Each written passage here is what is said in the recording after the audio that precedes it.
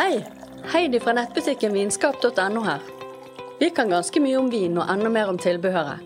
Derfor har vi laget en egen nettbutikk for oss som har vin som lidenskap. På vinskap.no har vi samlet over 200 ulike glass fra kjente merkevarer som Salto og Riedel. Du finner vinåpnere, luktesett, kåravin, vinhyller og mer enn 50 forskjellige vinskap i ulike størrelser. Vi har fri frakt, daglige utsendinger fra Norge og en kundeklubb med gode tilbud. Besøk vinskap.no i dag.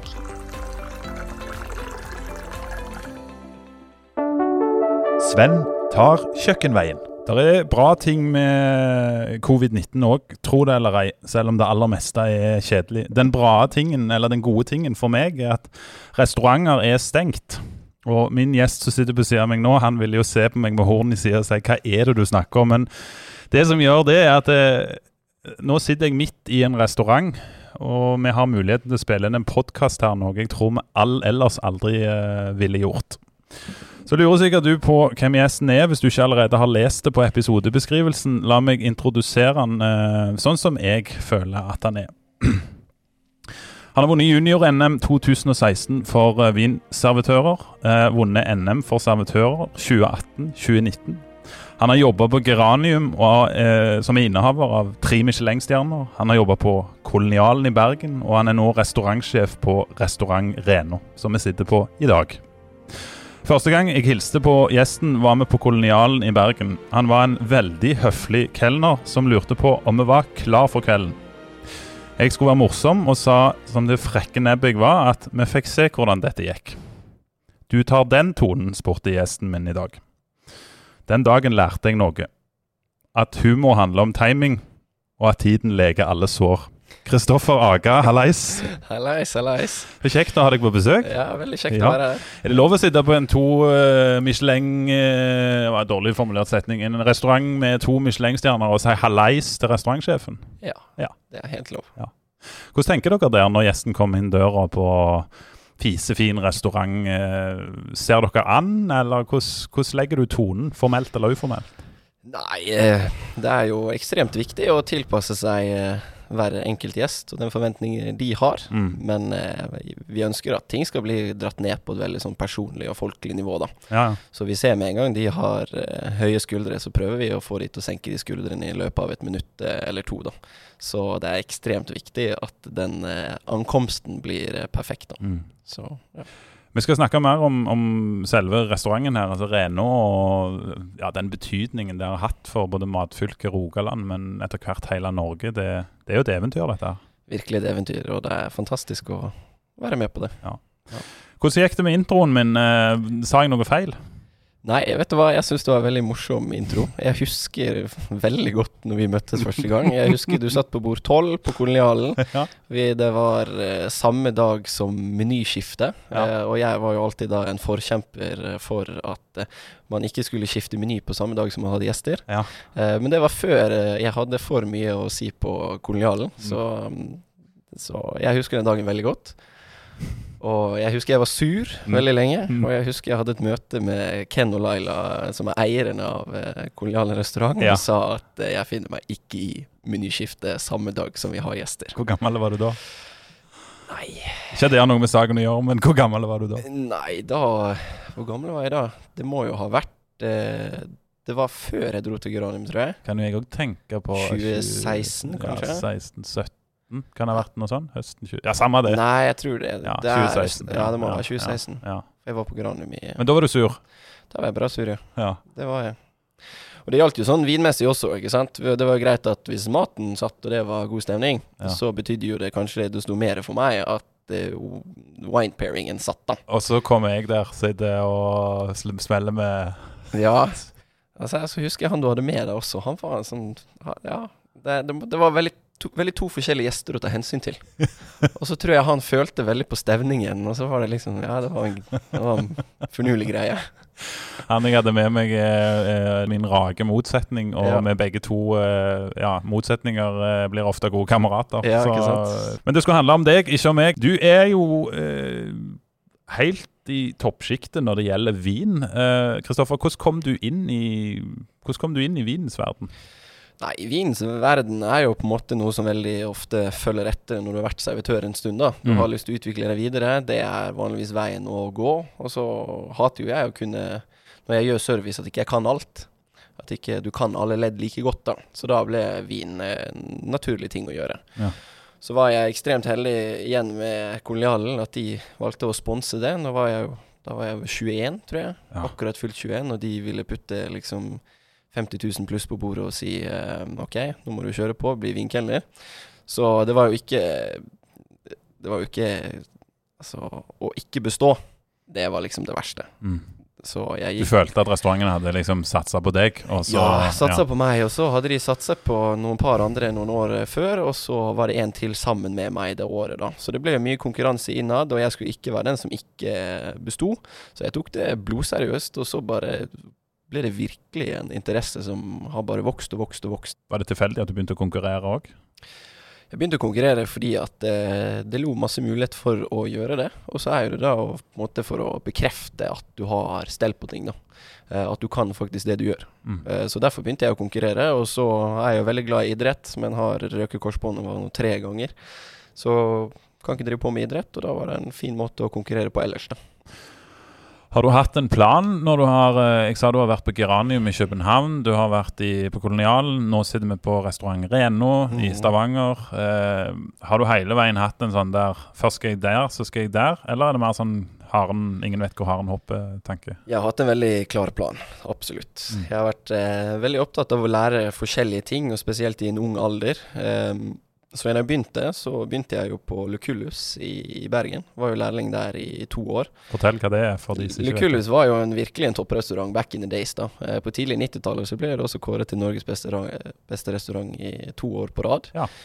Ørjan Johansen som vant på KUS, han jobbet jo der back in the days, og det var et virkelig, virkelig kult sted da. Men uberklassisk, det var type et sted hvor du måtte gå med bøker på hodet og gå beint. Hvis ikke du kunne holde sølvbrettet med 12 glass med tørr sherry i over 45 minutter helt stille, så var det var ikke good. Skulle du snakke en blanding av bergensk og fransk også helst, eller hvordan var det? Ja, nei, du måtte lære franske faguttrykk. Det var ikke det jeg sleit mest med på konkurranse, for å si det sånn. Det gikk ganske fint da. Men da bestemte jeg meg for å lære den klassiske grunnmuren, og så bygge videre på det da. Så det det var jeg veldig glad for. Så når jeg begynte på Kolonialen, så var det jo mer på en måte å få litt mer feeling på de forskjellige typer gjestene man har, ikke sant? Og få litt mer fine dining-erfaring, men litt mer moderne måte da. Og så var det veldig det med vin og de tingene i fokus der da. Og kanskje slippe seg litt mer løs da. Og Geranium var jo helt klart for å se om man greier å være på det øverste nivået. Jobbe mye med fine wines. Det var egentlig mer... Jeg valgte å begynne der for å på en måte se om psyken var 100% på stell da. Hvis du greier å håndtere Geranium, tenkte jeg, så greier du å håndtere alt som kommer foran deg i livet fremover da. Sven tar kjøkkenveien jo av en grunn. Det jo at jeg føler jeg heldig nok til å få komme inn kjøkkenveien her og bare høre på de gode historiene, der du selvfølgelig sier ut at nei, sånn det stemmer ikke.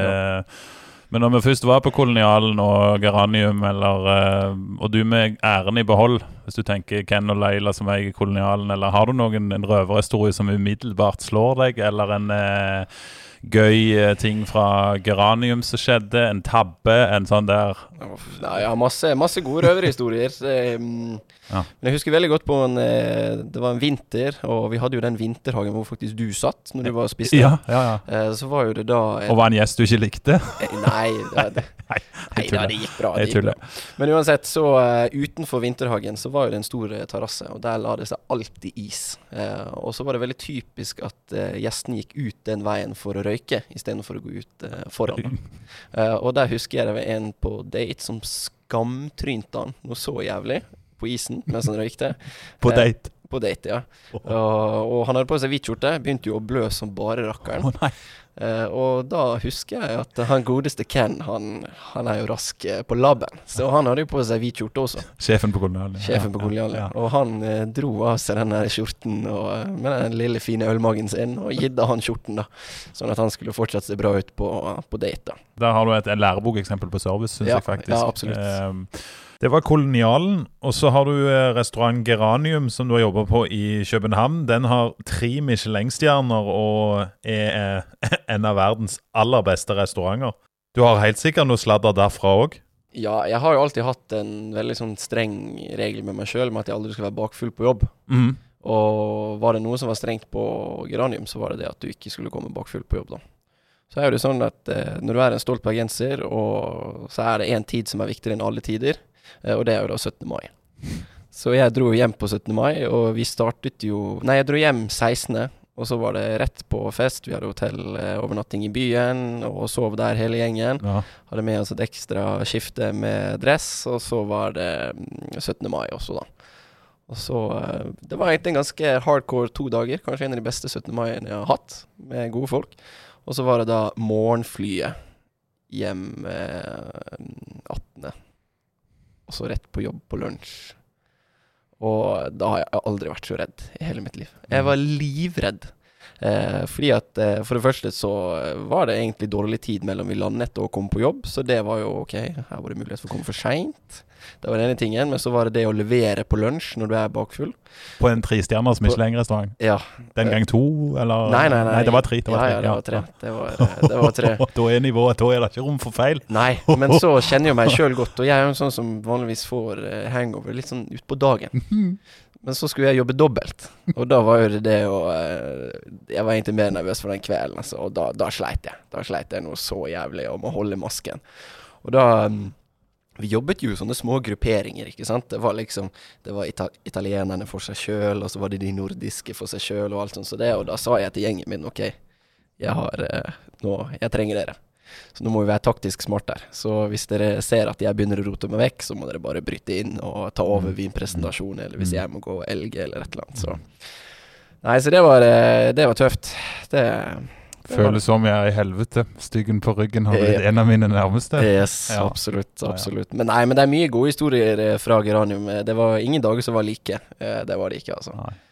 Og det var ekstremt kult. Og noen ganger det godt å bare få den bekreftelsen at jeg tror det gikk greit. Jeg tror jeg kan si at hvis Rasmus, som gründer av Geranium, hører denne podden, jeg tror ikke han la merke til det. Nei, jeg tror også han sitter og hører dette og smiler godt og tenker... De har hint før. Ja, det good. Vi jo midt i restaurant Reno, her du jobber i dag. Du restaurantsjef. Yes. Ja. Hvordan fikk du den jobben? Ja, jeg fikk egentlig jobben fordi at jeg hadde levert jevnt og trutt over lengre tid, og ble mer og mer kjent for å levere service litt sånn utenom det vanlige, og gjøre ting med hjertet. Så tror jeg egentlig, det kan jo kanskje Toril bekrefte senere, men at hun hadde meg i øyekroken ganske lenge.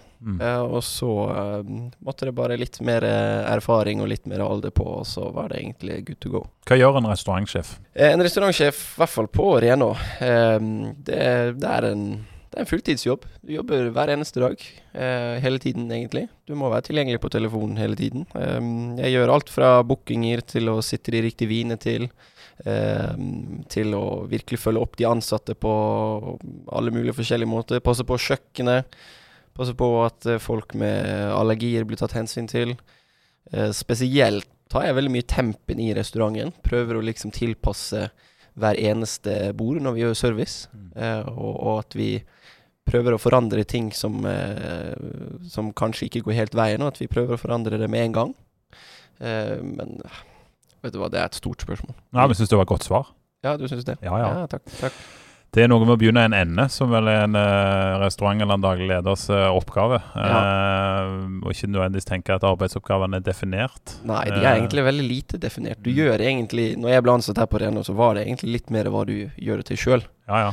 Og det liker jeg. Og det må være gøy å gjøre på en så etablert plass her. Skulle du ikke kjenne til, du som hører på, skulle du ikke kjenne til Reno, så vil jeg både anbefale deg å lese deg opp, fordi at Sven Erik Reno og Toril Reno, ekteparet som står bak, her har du lov å korrigere med en gang du hører noe, for vi drikker ikke vin, jeg er ikke gjest. Nei. Det er meg som er gjest i ditt hus i dag, eller? Ja. I Sven Erik og Toril sitt hus? Ja. Alle sitt hus. Ja. Men den betydningen som Reno har hatt, har jo vært helt enorm. Fra de åpnet Reno oppe i litt lenger oppe i Stavanger sentrum, og frem til de i dag holder til, hvis jeg skal beskrive denne bygningen, så er det altså et eksklusivt hotell som ligger helt nede med sjøen i Stavanger, og jeg tror modellen kommer litt fra utlandet, der hoteller ofte tar inn restauranter med Michelin-stjerne som en del av pakken da. Er det da sånn når du jobber her at de som går på jobb føler at liksom, dette er noe helt spesielt, eller tenker du og de ansatte, tror du at hvilken som helst annen jobb i matbransjen? Nei, jeg tenker å jobbe på Reno, det er å være med på en reise. Det er absolutt helt spesielt, og du må virkelig bry deg. Og det som vi har her, som jeg tror veldig mange er ekstremt misunnelige på, og som jeg har vært så ekstremt heldig og hatt på hvert eneste sted jeg har jobbet, det er at vi har en skikkelig familiefølelse da. Alle bryr seg om hverandre, uansett om vi ikke alltid er enige. Og vi prøver å bygge på unge talenter, og prøve å bygge de opp, og la de få rom til å skinne. La de prøve seg, og det synes jeg er ekstremt viktig. Vi er jo enormt mye lokale folk her også, men iblandet noen fantastiske italienere og litt sånne andre ting. Men å være på Reno, det er virkelig, det er fantastisk. Ja, det er det virkelig.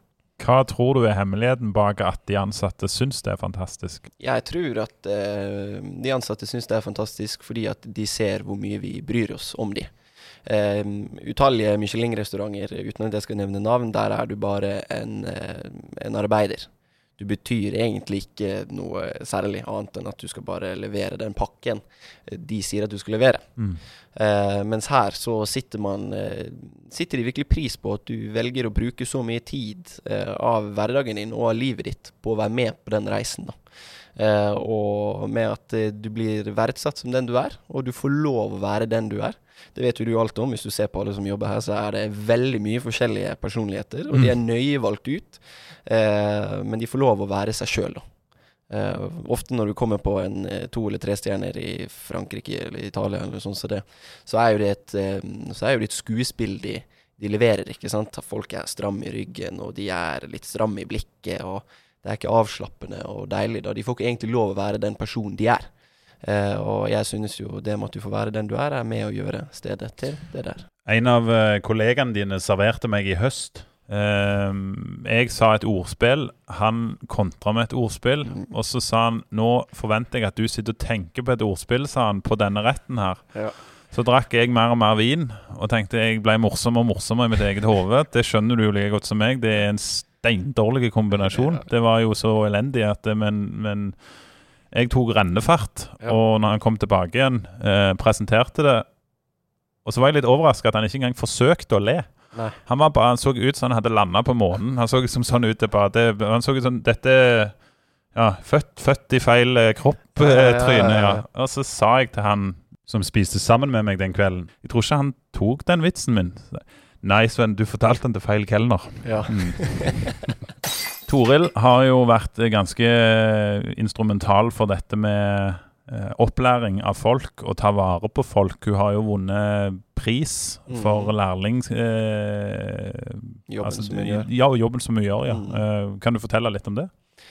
Ja, hun har jo vært siden starten når jeg begynte her, så har hun alltid sagt at lærlinger, de er enormt viktige.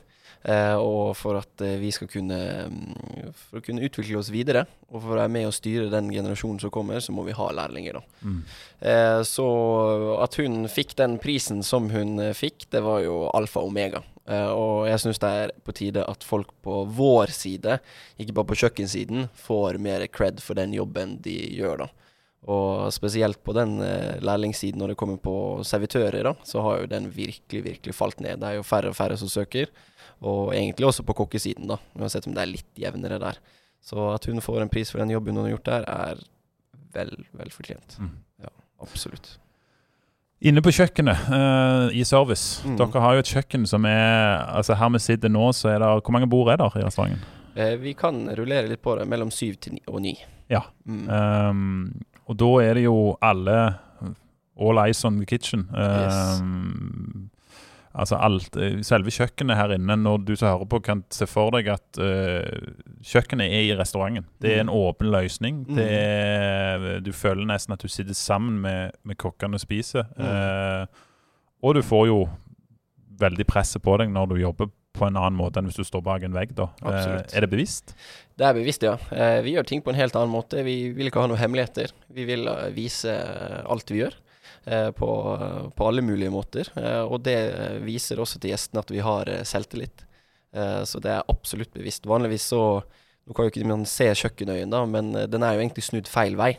For vanligvis så har jo du da en benk foran, og så kan du gå i midten, og så har du en benk bak igjen da, sånn at du kan gå inn på hver side. Men her går du da inn på midten, som gjør at du kan absolutt se alt da. Så vi har den lille stolpen bak oss her. Det det eneste stedet hvor man kan... den som står midt inne i kjøkkenet, yes, liksom? Ja. Det det eneste stedet hvor du kan kanskje gjemme deg litt grann da. Ja. Men ellers så kan du ikke gjemme deg på noen måte. Jeg skal legge merke til hvis jeg går og spiser her igjen, skal jeg se om noen står og gjemmer seg litt. Ja, da, noen ganger så kan det hende at det noen som tar en liten 2 minutter. Ja. Så. Men så har dere en bakdør også. Der en dør som går inn, en hemmelig dør. En hemmelig dør. Det mange som spør hva som der inne. Det kjøkkenveien? det mange som tror at det kjøkkenveien, men det ikke kjøkkenveien. Det noe så lite spennende som oppvasken. Ja. Men den oppvasken enormt viktig for oss. Så der kan man gjemme seg litt, men det ekstremt dårlig plass der. Ja. Så ja. Så det ikke... Sånn der du død for meg stemning, så kan du gå inn der og ta deg en pause og tenke at livet helt ok likevel. Ja. Vi pleier noen ganger så har vi brukt bossrom også faktisk. Det et sånt hemmelig rom, og der det kjølanlegg også. Ja, det fikk jeg så backstage en gang. Ja, ikke sant? Man har et rom til deg. Ja, bossrommet. Ja. Når kokkene jobber så står det jo veldig tett. Hvor drillet kokk må du være før du får til det der, og ikke fly på hverandre? Det ser ut som de nesten krasjer hele veien. Ja, nei, de krasjer faktisk nesten aldri. Vi har et ganske sånn tydelig kommunikasjonssystem med at hvis du går bak en rygg, så må du alltid si baks. Det ganske vanlig på Michelin-restauranter, men så har alle veldig klare roller. Så de vet hva de skal gjøre. Så alle har hver sine stasjoner også, så det kun sursjef eller Svein Erik som går veldig mye imellom da, kan du si. Så folk har kontroll. Vi krasjer enormt sjeldent. Så hvis vi krasjer så blir vi sur på hverandre, og så sørger vi for at ikke det skjer igjen. Så. Enten du lokalkjent i Stavanger, eller du har veldig lyst til å komme her, så kan jeg fortelle deg at der Reno var før, der det i dag Matbaren, altså en filial av Reno. Og hva vil jeg frem til? Jo, at jeg var der og så Svein Erik Reno, mannen bak Reno, være ute og snakke med gjestene. Og så sa jeg til et par venner at skal ikke stikke ned på den fine Reno og se om vi kan lure oss til et vinglass med far for å bli hevet ut igjen. Men vi fikk komme inn. Kristoffer som sitter her, tog godt imot oss. Og så ser jeg Svein Erik står og snakke med noen gjester her, og tenkte jeg, hvordan i all vide verden kunne du, altså, hvordan kan du være 2 plasser på en gang? Vær så god, Kristoffer, forklar det. Nei, han superninja. Han dedikert, og han kjører mye frem og tilbake, både her og på Sirkus og på Matbaren og på Lulu og på Ekspress til tider også. Han overalt til enhver tid, og det viser jo den dedikasjonen man har for det man gjør da. Og det faktisk det jeg ville frem til. Hvor viktig det der å være synlig for gjestene?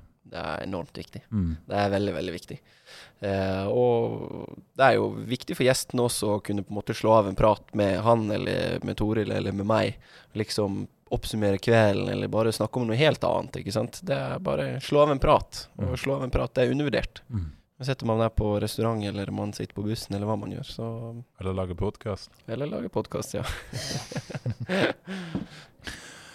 Så det ikke bare en restaurant, der også en fantastisk møbelsnekkere bar, som jeg hadde vel mer tenkt London, New York. Mange som sier det. Litt kult og kunne komme inn i Stavanger og glemme verden litt, og komme inn til en bar. Altså, den baren der åpen, eller må du ha bestilt bord på restauranten for å kunne drikke i den baren? Baren og loungen, den jo forbeholdt til gjestene som har bestilt på restauranten. Ja. Så når de har vært der, for de starter vanligvis i loungen, så blir de flyttet inn til restauranten. Så etter at de har fått vært der borte, så slipper vi andre inn også. Så det er vanligvis litt sånn senere ut på kvelden, inn i 10-draget da. Så passer det perfekt. Men de må liksom, hva kan man si da, de må jo skjønne hva som greia her. Ikke sant? Hvis de kommer inn og vi bare drikker øl og det rølp, så kan det mange andre steder de kan dra. Men hvis de vil nyte litt godt i glasset og en god prat og god kunnskap, så alle hjertelig velkommen. Så. Tenkte litt på komiker Rune Bjerge. Jeg leste at han skrev en anmeldelse, jeg vet ikke om du så det, men han mente at her inne snakket alle med kviskrestemme og ble veldig fine på det. Altså, jeg vet ikke hvorfor jeg kviskrer, men det skjer automatisk. Ja, det vel en sånn ting når du på sånne type restauranter da. Ja. Men du må ikke? Nei, det må jo ikke det. Det ikke hvite duker på bordene her? Det det ikke, vet du. Nei, det vel et fenomen, hvorfor det der, hvorfor man begynner å kviskre. Ja, nei, det veldig rart, spesielt restauranter som ikke har musikk, så har jo de en tendens til å viske da. Men har dere musikk her? Ja, vi spiller jo masse bra musikk. Og så varierer vi litt volum etter, selvfølgelig litt hvordan dagen ikke sant? Hvordan gjesten men også om det helg, eller om det ukedag, og når det blir litt sånn senere ut på kvelden, folk har fått litt god vin i blodet, så tar vi gjerne litt opp musikken også, så blir det enda mer god stemning. Litt mer om vin, Kristoffer. Det du som plukker ut vinen her på huset. Det det, vet du. Hvordan går du frem da? Jeg har mange forskjellige måter å gå frem. Jeg har jo også 2 fantastiske sommelierer som jobber med meg, som får sitt å si de også. Men nei, jeg går egentlig frem på veldig mange forskjellige måter. Noen ganger så jo det bare nysgjerrig. Du har lyst til å prøve veldig mye nye ting som kan hjelpe for din egen læring. Og så vil jeg alltid at ting skal være nøye utplukkede ting. Jeg vil ikke bare ha en god produsent, og så kjøper du alt den produsenten har. Du veldig på å gjøre gode kjøp, riktige kjøp, og riktige kjøp for den type restaurant vi da. Og det skal skinne gjennom vår personlige vinstil her da. Må du plukke enkelte viner bare for å tilfredsstille en Michelin-inspektør som du ellers ikke ville valgt? Nei, jeg tror ikke det. Altså, man skal jo stå for det man står for, ikke sant? Så serverer man bare naturvin og får det til å gå kjempebra med maten som her da. Så gjør man det. Ikke at vi gjør det da, men ja. Altså for å si det sånn, den første Michelin-inspektøren vi hadde, han var helt sykt interessert i vin. Og vet du hva, jeg tror ikke jeg tenkte så mye på den kvelden at han egentlig var Michelin-guiden da. Vi hadde jo gjennomskuet han før han kom. Hvordan gjorde dere det? Nei, jeg liker jo ikke å avsløre for mye på de tingene der, men vi respekterer det. Ja, nei, jeg kan jo si kort og trekk, det handler jo litt om the word on the street. Vi samarbeider jo med andre restauranter også som gjerne sier ifra at ok, nå vet vi at de i området, han ser sånn og sånn ut, eller hun ser sånn og sånn ut, vær på vakt da. Og så gjør vi våre egne undersøkelser, og så det bare litt sånn feeling og sånn som det da. Men han avsluttet jo så fint med å si da at han var jo en veldig kjekk britisk mann, og så sier han, når han viser meg legitimasjonen da, så sier han, ja, you knew all the way, hæ? Så nesten som om det ikke var gøy for han en gang prøve. Men han var veldig interessert i vin da, og vi hadde en fantastisk kul kveld sammen. Ja. Og jeg tror det med at han var så gira på vin og læring, og han hadde mye kunnskap selv også, gjorde at det besøket kanskje ble helt optimalt da. Så det var virkelig gøy. Har det vært andre ganger at du har hatt jeg kan jo alltid spørre om sånn, har Sven Erik møtt? Selvfølgelig har han det, han har en lang karriere og en av de mest erfarne kokkene i Norge. Men her sitter du, Kristoffer, det andre ganger du har møtt inspektører og enten visst eller ikke visst det? Ja, en gang på kolonialen så tror jeg vi ikke visste at det var de. For de viste ikke noen legitimasjon eller noe sånt, så jeg sikker på at det var de, men vi visste jo teknisk sett ikke det. For å si det sånn da, det vanskeligere og vanskeligere for hver gang nå å skjønne at det de. De driver jo og har folk som gjerne flyr fra Asia eller USA som kommer til Norge og sjekker og slike ting som det da. Så han som var her første gang, han røpte egentlig overraskende mye hvordan deres taktikker fungerer da. For han var jo her lenge i ettertid og var her dagen etterpå og skulle opp og sjekke på hotell, og det var ikke måte på. Og da sa jo han at han hadde jo base da i Asia, mener jeg, 70%. Og så hadde han 20% i USA, og så var det 10% som var sånn special assignment da. Ja. Og da var tur til Norden var en av hans special assignment for det året da. Så da var jo han i Stavanger, Bergen, Trondheim og Island da, faktisk, før han reiste hjem igjen til. Ja, sitt respektive hjemsted. Yes. Så det var jo første gang noen har sett han på denne siden av kloden da. Ja. Nei, du skal være en kald fisk. Det har jeg tenkt på så mange ganger. Jeg tror det enormt mange matinteresserte.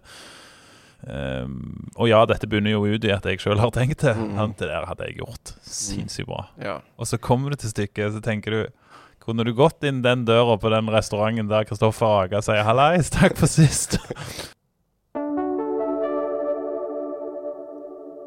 Restaurant Reno, Reno Matbaren, Sirkus Reno, Reno Express.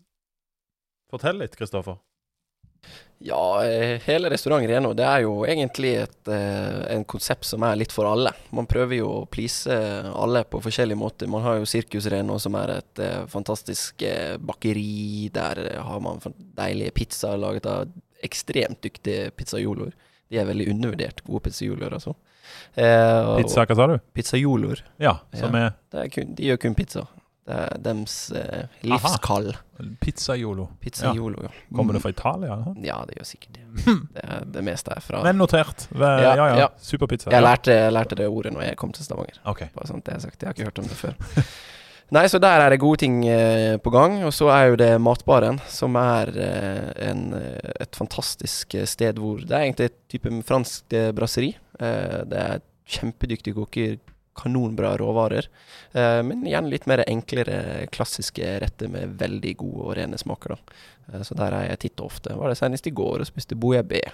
Og hvis du tenker på at de sier han bare for han skal selge dette drittmat, så kan jeg bekrefte at nei, der er faktisk veldig god mat på plassen Kristoffer beskriver nå. Yes, og det er jo et sted du kan hvis ikke, du har ikke råd til å gå på Reno hver uke, så da er det fint å ha sånne steder som Matbaren, hvor at du kan ha ekstremt god mat og vin og god service og snakke med fine folk, men kanskje ikke må ta opp forbrukslån i Bank Norwegian for å dra der. Ringer til Helga Kvadsheim, ja. Yes. Så har vi Express, det må jo ikke glemmes. Det er jo et fantastisk fin kafé, hvor du kan bare gå inn og ha en sinnssykt deilig kanelsnurr og ha en god kaffe, og kan jo ikke ha pizza der også, men det er mer et sånt sted hvor du tar et lite møte, eller trenger en liten sånn avbrekk i arbeidshverdagen, så ja. Vi skal tilbake til Wien, Kristoffer. Hvor mye reiser du? Altså, covid gjør det jo vanskelig nå, men hvor mye research ligger bak de flaskene du har? Hvor mange timers arbeid er der? Jeg vil tro det er en del. Det er veldig, veldig mye. For å ta det med reisingen først da, så var jo faktisk 2020, det skulle være det store reiseåret. Mistet en tur til Sør-Afrika skulle vel være rundt 10 dager, tror jeg. Og så var det en tur til USA som glapp. Så var det en tur til Champagne også da, som glapp. Så det var superdritt. Så det er mye turer på gang. Noe blir jo noe betaler du for selv, og noe er i form for restauranten, eller regi av restauranten. Og ja, mye gøy der. Når det kommer til innkjøp av vin, og hvor mye tid man bruker på det, så er det helt enormt. Fordi at det er jo ikke noe å legge skjul på at restaurantbransjen er jo en bransje hvor at det er jo ikke mye penger man gjerne har når man driver restaurant. Man driver jo ikke restaurant for å bli rik, man gjør det for å glede andre mennesker. Så alle kjøp jeg gjør her er jeg veldig sånn spesifikk på. Mye research, og spesielt på årganger, og hele den pakken der. Så. Det er ofte en misforståelse at folk tror at fine restauranter tjener veldig mye penger fordi det er dyrt, og det er jo en av de største misforståelsene som er. Ja. Det er de enkle restaurantene som sitter med store lommeboker. Ja. Det er det. De som ikke har fagfolk, og de som ikke egentlig bryr seg. Men den vinen du faktisk tar inn, og den vinen du kanskje ikke får andre steder som du får her, da. Det å være litt unik, det å være litt spesiell, tror jeg er viktig. Det er veldig viktig. Og det blir servert på, det er den jeg skal frem. Jeg sitter og ser litt grann på den. Det en champagnetralle. Ja.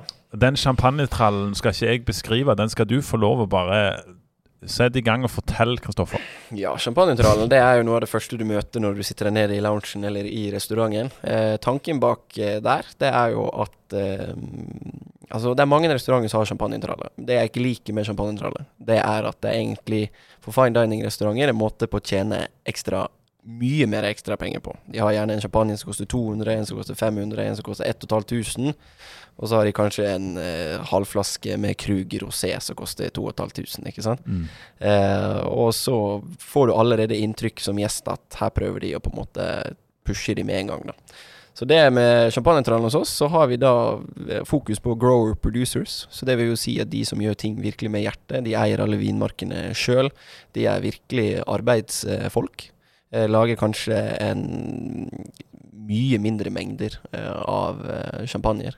Og så der ønsker vi å ha et godt utvalg av forskjellige typer stiler som vi prøver å tilpasse til hver eneste gjest. Og det synes jeg er en veldig, veldig fin ting. Og jeg er veldig glad at vi gjør det. Hvem har lagt den? Du, det er Kjæran som har laget. Fine Furnitures. Ja, Fine Furniture, for jeg går alltid på det der. Ja. Men han er veldig flink, han. Kjæran Fine Furniture. Ja, grisedyktig. Ja.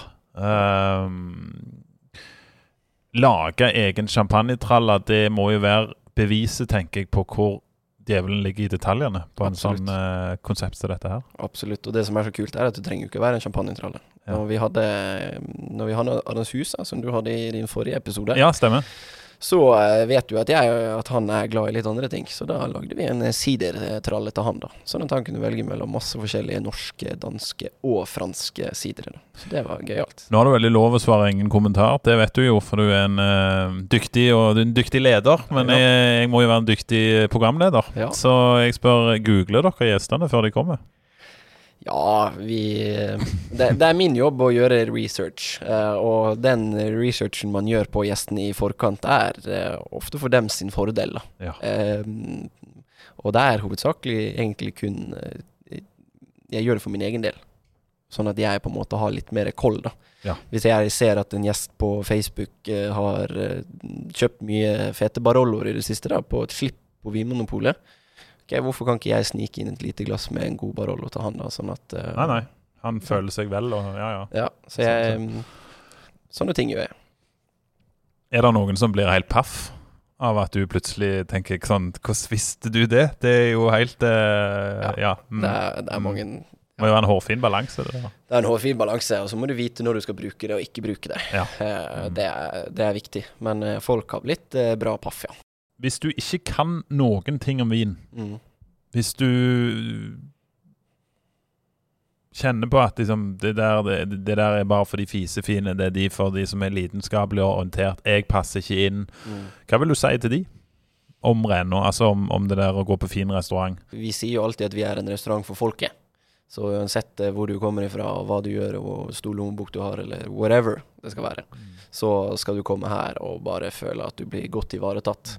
Og når det kommer til vin da, så har jo jeg hatt som et personlig mål å vise hvor viktig vin I form for I mat og vin I kombinasjon, og at vininteressen I Norge har jo økt enormt.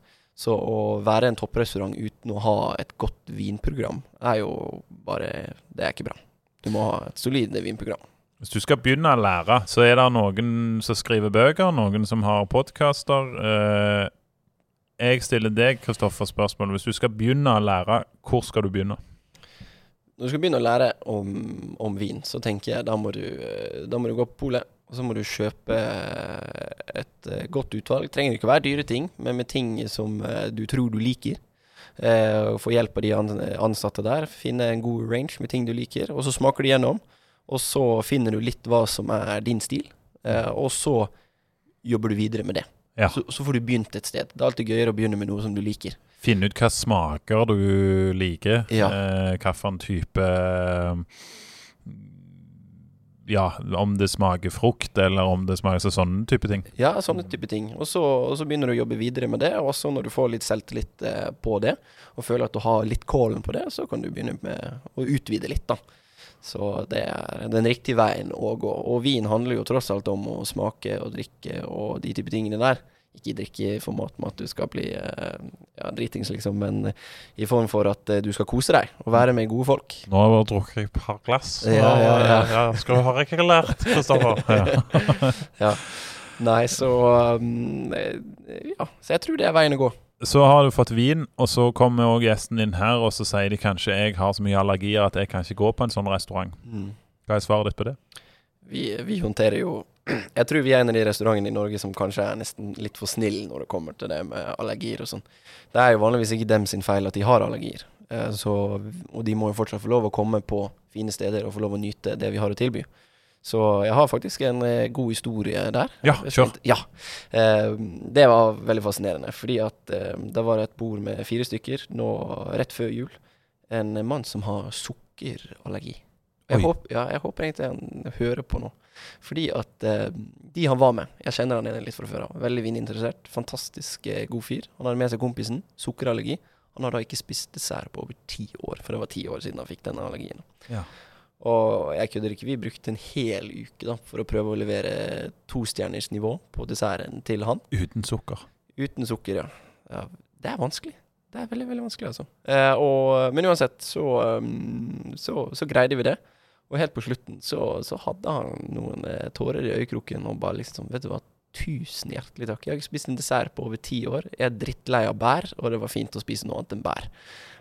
Og han var super happy. Og da sitter du igjen og tenker alt det stresset og jobbingen og ringingen frem og tilbake og prøve ut nye forskjellige ting, for vi måtte prøve å feile mye der, ikke sant? På en gjest av alle de gjestene du har i løpet av en uke eller en måned, ikke sant?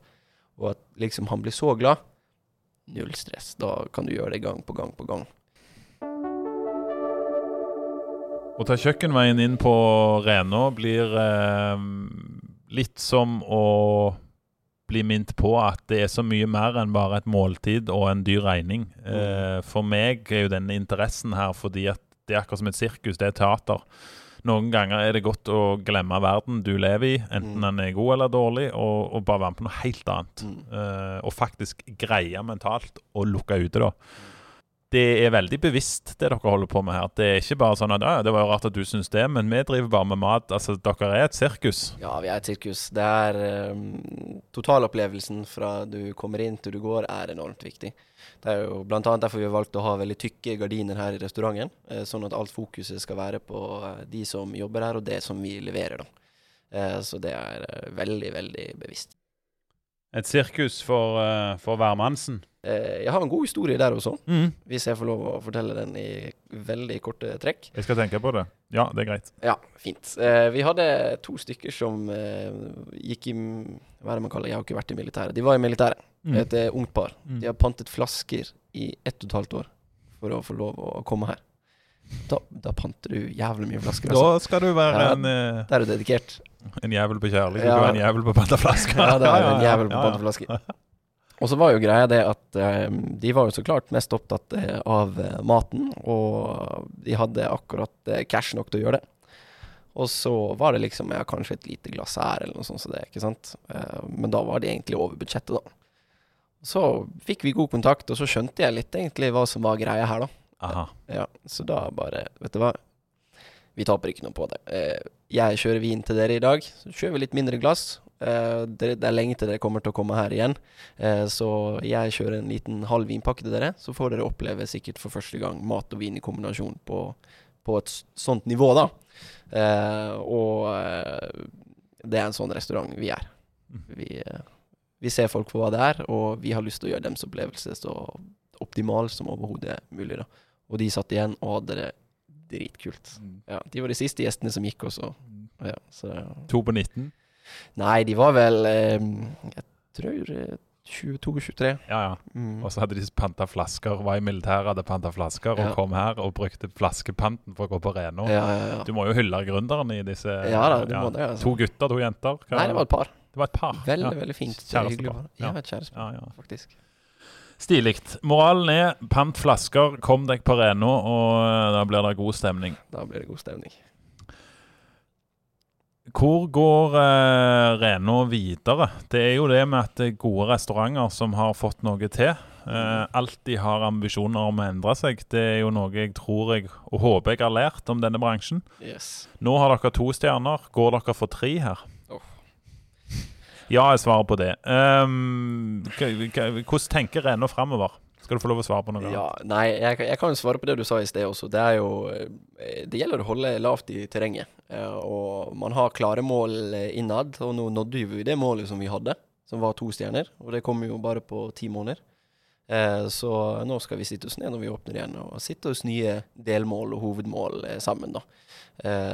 Men akkurat det med stjerner, om vi skal få eller miste, eller hva det skal være, man snakker veldig lavt om de tingene. Innad i bransjen også, mellom restauranter, så det er veldig sånn, ja, man har ikke lyst til å jinxe det da, hvis man kan bruke det ordet. Ja. Ja, bank i trebordet. Ja, bank i trebordet. Ja. Og det trebordet som er her, det også valgt ut av en grunn. Yes, det er laget av Eikun, spesialdesignet med trevertinmarmor i det ene bordbeinet. Hva du kalte det for noe? Trevertinmarmor. Ja, selvfølgelig. Ja. Det kjenner jeg jo. Trevertinmarmor. Ja, fra Roma. Ja. Men spennende. Hva som da er lagt? Hvorfor er det viktig å ha det? Nei, det er for at gulvet er jo laget med det. Og så at bordet, hva kan du si, trevertinmarmor går liksom opp i bordet da, hvis du forstår hva jeg mener. Så halve bordbeinet er laget med trevertinmarmor. Og dette var jo noe jeg kunne aldri hadde gjort før, så det var jo virkelig et prøveprosjekt da. Ja. Så er toppen laget med valnøtt da. Så det er ganske nice. Det polerer vi hver eneste dag.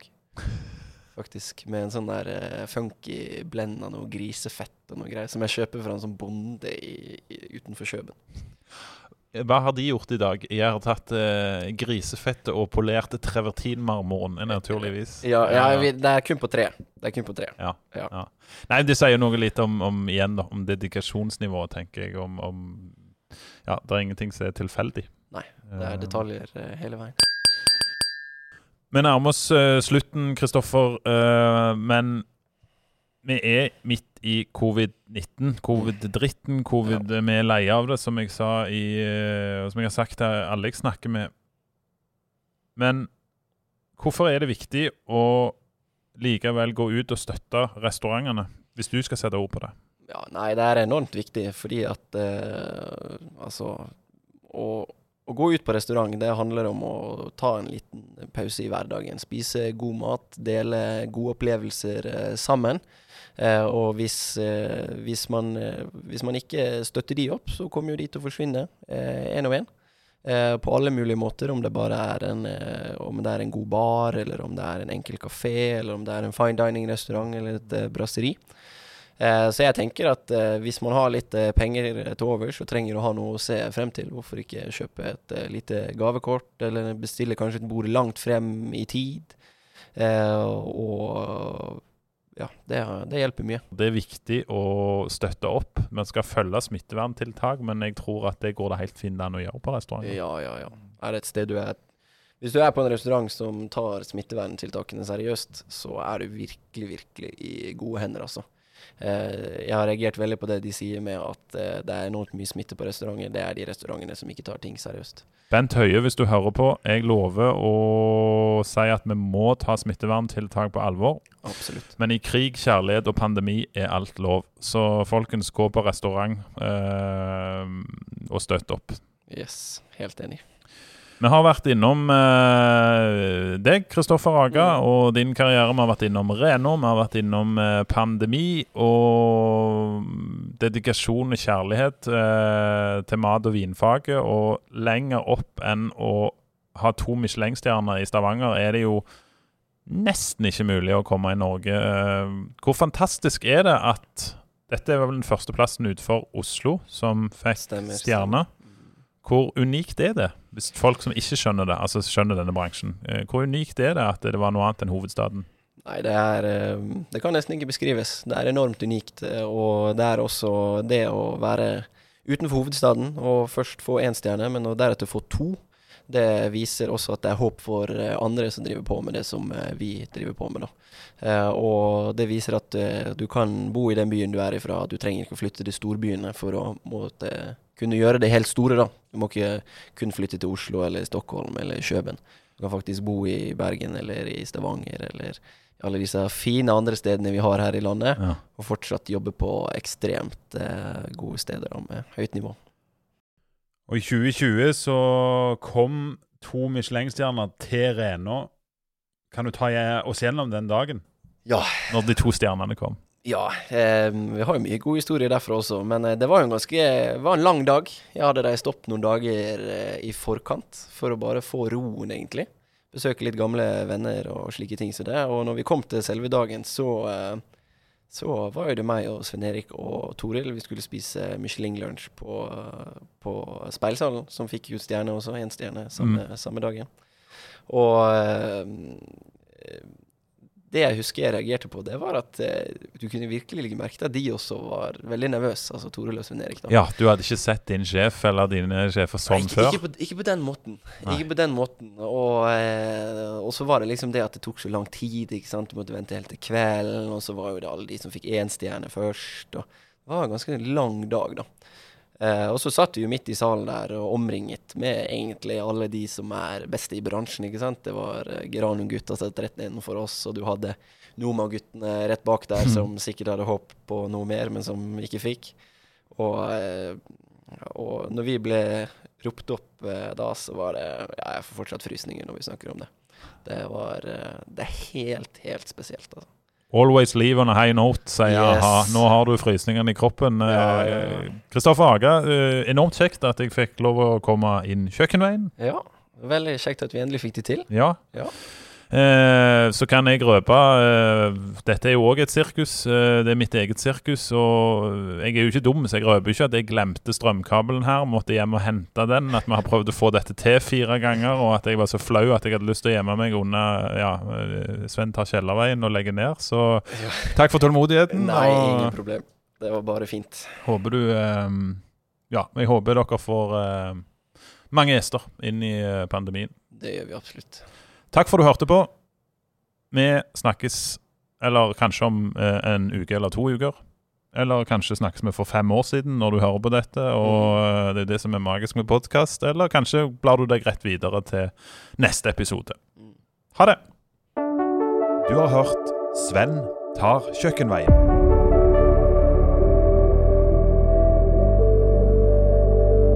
Likte du denne podcasten, kan du trykke abonner i Spotify, på iTunes eller der du hører podcast.